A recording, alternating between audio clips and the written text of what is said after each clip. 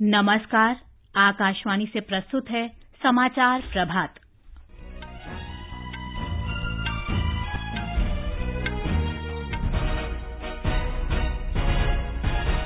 प्रधानमंत्री नरेंद्र मोदी राष्ट्रीय खेल दिवस पर आज देशव्यापी फिट इंडिया मूवमेंट की शुरुआत करेंगे। राष्ट्रपति रामनाथ कोविंद नई दिल्ली में राष्ट्रीय खेल पुरस्कार प्रदान करेंगे। सरकार अगले 3 वर्षों में देश में 75 नए मेडिकल कॉलेज स्थापित करेगी। असम में विदेशी नागरिकों से संबंध 200 अधिकरण अगले महीने की 1 तारीख से राष्ट्रीय नागरिक रजिस्टर में नाम शामिल न किए जाने संबंधी शिकायतों की सुनवाई शुरू करेंगे। जम्मू कश्मीर के राज्यपाल सत्यपाल मलिक ने राज्य में 50 नए डिग्री कॉलेज खोलने की घोषणा की।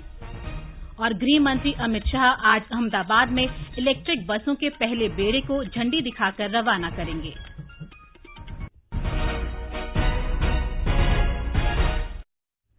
समाचार प्रभात के साथ मैं प्रियंका अरोड़ा। प्रधानमंत्री नरेंद्र मोदी राष्ट्रीय खेल दिवस के अवसर पर आज देशव्यापी फिट इंडिया अभियान की शुरुआत करेंगे। इसका उद्देश्य लोगों को शारीरिक व्यायाम और खेल को अपने जीवन की दिन प्रतिदिन की गतिविधियों में शामिल करने के लिए प्रेरित करना है। दिल्ली में आयोजित एक विशेष समारोह में प्रधानमंत्री लोगों को चुस्त दुरुस्त रहने की शपथ दिलाएंगे। रविवार को अपने मन की बात कार्यक्रम में प्रधानमंत्री ने घोषणा की थी कि देश को चुस्त दुरुस्त और आरोग्य की ओर ले जाने की दिशा में फिट इंडिया कार्यक्रम शुरू किया जाएगा। 29 अगस्त राष्ट्रीय खेल दिवस के रूप में मनाया जाता है। इस अवसर पर हम देश भर में फिट इंडिया मूवमेंट लॉन्च करने वाले हैं। खुद को फिट रखना है, देश को फिट बनाना है। हर एक के लिए, बच्चे, बुजुर्ग, युवा, महिला, सबके लिए ये बड़ा इंटरेस्टिंग अभियान हो और ये आपका अपना होगा। मैं खुद आपको जोड़े बिना रहने वाला नहीं हूँ, क्योंकि आपको मैं फिट देखना चाहता हूँ, आपको फिटनेस के लिए जागरूक बनाना चाहता हूँ। केंद्रीय खेल और युवा मामलों के मंत्री किरेन रिजिजू ने कहा है कि फिट इंडिया कार्यक्रम का मुख्य उद्देश्य देश को स्वस्थ बनाना है। उन्होंने कहा, भारत को अगर शक्तिशाली भारत बनाना है तो हर भारतीय को फिट रहना होगा। प्रधानमंत्री नरेंद्र मोदी जी ने जो सोच देश के सामने लेके आए हैं, उस सोच के मुताबिक हर भारतीय को किसी न किसी रूप से, शारीरिक रूप से, मानसिक रूप से स्वस्थ रहना होगा, फिट रहना होगा। सरकार के फिट इंडिया अभियान का कई जाने माने खिलाड़ियों ने स्वागत किया है। क्रिकेट खिलाड़ी और सांसद गौतम गंभीर ने आकाशवाणी से बातचीत में कहा कि फिट इंडिया अभियान भी खेलो भारत की ही तरह है। उन्होंने इस बात पर प्रसन्नता व्यक्त की कि देश में स्वास्थ्य के प्रति जागरूकता बढ़ रही है। ये एक चीज बहुत अच्छी है, ये इनिशिएटिव जिस तरीके से हम आगे जितने युवा हैं इस देश में और जिस तरीके से ये जो फिटनेस का कल्चर बढ़ता चला जा रहा है। अगर आप देखिए जिम में भी किस तरीके से लोग जिम में जाते हैं, अपनी फिटनेस के बारे में, अपने हेल्थ इश्यूज के बारे में जितने अवेयर हो गए हैं, तो एक अच्छा इनिशिएटिव है जो हमारे प्रधानमंत्री जी शुरू कर रहे हैं। एंड आई होप जिस तरीके से खेलो इंडिया एक इतना बड़ा इनिशिएटिव बन चुका था, उसी तरीके से फिट इंडिया भी बनेगा।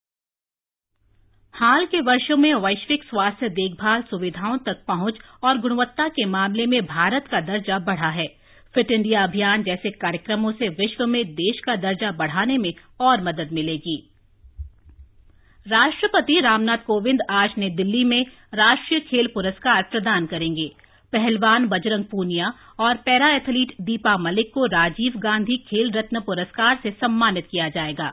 अर्जुन पुरस्कार पाने वाले खिलाड़ियों में क्रिकेट में ऑलराउंडर रविंद्र जडेजा, फुटबॉल में गुरप्रीत सिंह संधू, हॉकी खिलाड़ी चिंगलेनसना कनगूजाम, धावक मोहम्मद अनस, हेप्टाएथलीट स्वप्ना बर्मन और निशानेबाज अंजुम मौदगिल प्रमुख हैं।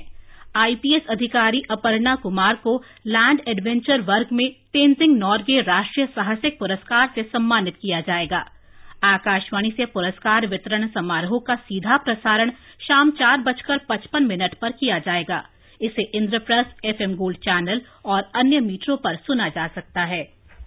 केंद्रीय मंत्रिमंडल ने वर्ष 2021-22 तक देश में 75 नए मेडिकल कॉलेज स्थापित करने की मंजूरी दी है। श्री जावड़ेकर ने कहा कि इन मेडिकल कॉलेजों को ऐसे स्थानों पर खोला जाएगा जहां 200 बिस्तरों वाले जिला अस्पताल हैं। 300 बिस्तरों वाले जिला अस्पतालों को मेडिकल कॉलेज में परिवर्तित करने को प्राथमिकता दी जाएगी। 24,000 करोड़ रुपए के खर्चे से 75 नए मेडिकल कॉलेज बनेंगे। इससे 15,700 एमबीबीएस की नई सीटें तैयार होगी। ये सभी जहां मेडिकल कॉलेज नहीं है, ऐसे अनसर्व्ड जिलों में किए जाएंगे। केंद्रीय मंत्रिमंडल ने विदेशी सिंगल ब्रांड खुदरा व्यापारियों के लिए प्रत्यक्ष विदेशी निवेश के नियमों में ढील देने का भी फैसला किया। अनुबंध विनिर्माण और कोयला खनन के क्षेत्र में विदेशी निवेश की भी अनुमति दी है। उन्होंने कहा कि प्रिंट मीडिया की तरह डिजिटल मीडिया में भी 26% प्रत्यक्ष विदेशी निवेश को मंजूरी दी गई है। सिंगल ब्रांड खुदरा व्यापार के क्षेत्र में मंत्रिमंडल ने 30% घरेलू अनिवार्यता की परिभाषा में विस्तार किया है। अब सिंगल ब्रांड खुदरा व्यापारी ऑनलाइन कारोबार कर सकेंगे।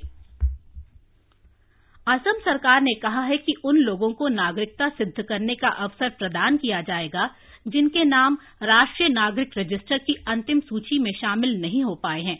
राज्य के गृह और राजनीति विभाग के अपर मुख्य सचिव कुमार संजय कृष्ण ने आकाशवाणी से बातचीत में कहा कि विदेशी नागरिकों से संबंधित 200 अधिकरण अगले महीने की 1 तारीख से काम करना शुरू कर देंगे। उन्होंने कहा कि जिन लोगों के नाम रजिस्टर में शामिल नहीं हुए हैं वे इन अधिकरणों में अपील कर सकते हैं। श्री कृष्ण ने कहा कि अधिकरणों से ये उम्मीद की जाएगी कि वे किसी भी अपील का निपटारा 60 दिन के भीतर करें। उन्होंने कहा कि जो लोग अदालतों के सामने भारतीय नागरिकता सिद्ध नहीं कर पाएंगे उनके बारे में निर्णय केंद्र और असम सरकार द्वारा किया जाएगा। जम्मू कश्मीर के राज्यपाल सत्यपाल मलिक ने राज्य में 50 नए कॉलेज खोलने की घोषणा की है। श्रीनगर में कल एक संवाददाता सम्मेलन को संबोधित करते हुए उन्होंने कहा कि ये राज्य सरकार द्वारा पहले घोषित किए गए कॉलेजों से अतिरिक्त होंगे। अभी 50 कॉलेज हमने पिछले 6 महीने में दिए थे, 50 डिग्री कॉलेज हम और देने वाले हैं। जूनियर हाई स्कूल्स में हमने 238 को अपग्रेड किया था, अब हम और अपग्रेड करेंगे। गर्ल्स के लिए हम अलग कॉलेज दे रहे हैं। राज्यपाल सत्यपाल मलिक ने कहा कि विभिन्न सरकारी विभागों में खाली 50,000 पदों को अगले 2 महीनों में भरा जाएगा। राज्यपाल ने कहा कि राज्य में सेब उत्पादकों को न्यूनतम समर्थन मूल्य देने के लिए सरकार विभिन्न केंद्रीय एजेंसियों से बातचीत कर रही है। रक्षा मंत्री राजनाथ सिंह विज्ञान मेले का उद्घाटन करने के लिए आज लद्दाख जाएंगे। इस मेले में ऊंचाई वाले क्षेत्रों में पैदा होने वाली फसलों और अनाजों का प्रदर्शन किया जाएगा। रक्षा मंत्रालय के वरिष्ठ अधिकारी ने बताया कि ये आयोजन लद्दाख के स्थानीय लोगों के साथ अनुसंधान जनित तकनीकी को साझा करने के लिए किया जा रहा है। हमारे संवाददाता ने बताया है कि इस मेले में रक्षा अनुसंधान विकास संगठन द्वारा विकसित उत्पादों का प्रदर्शन किया जाएगा।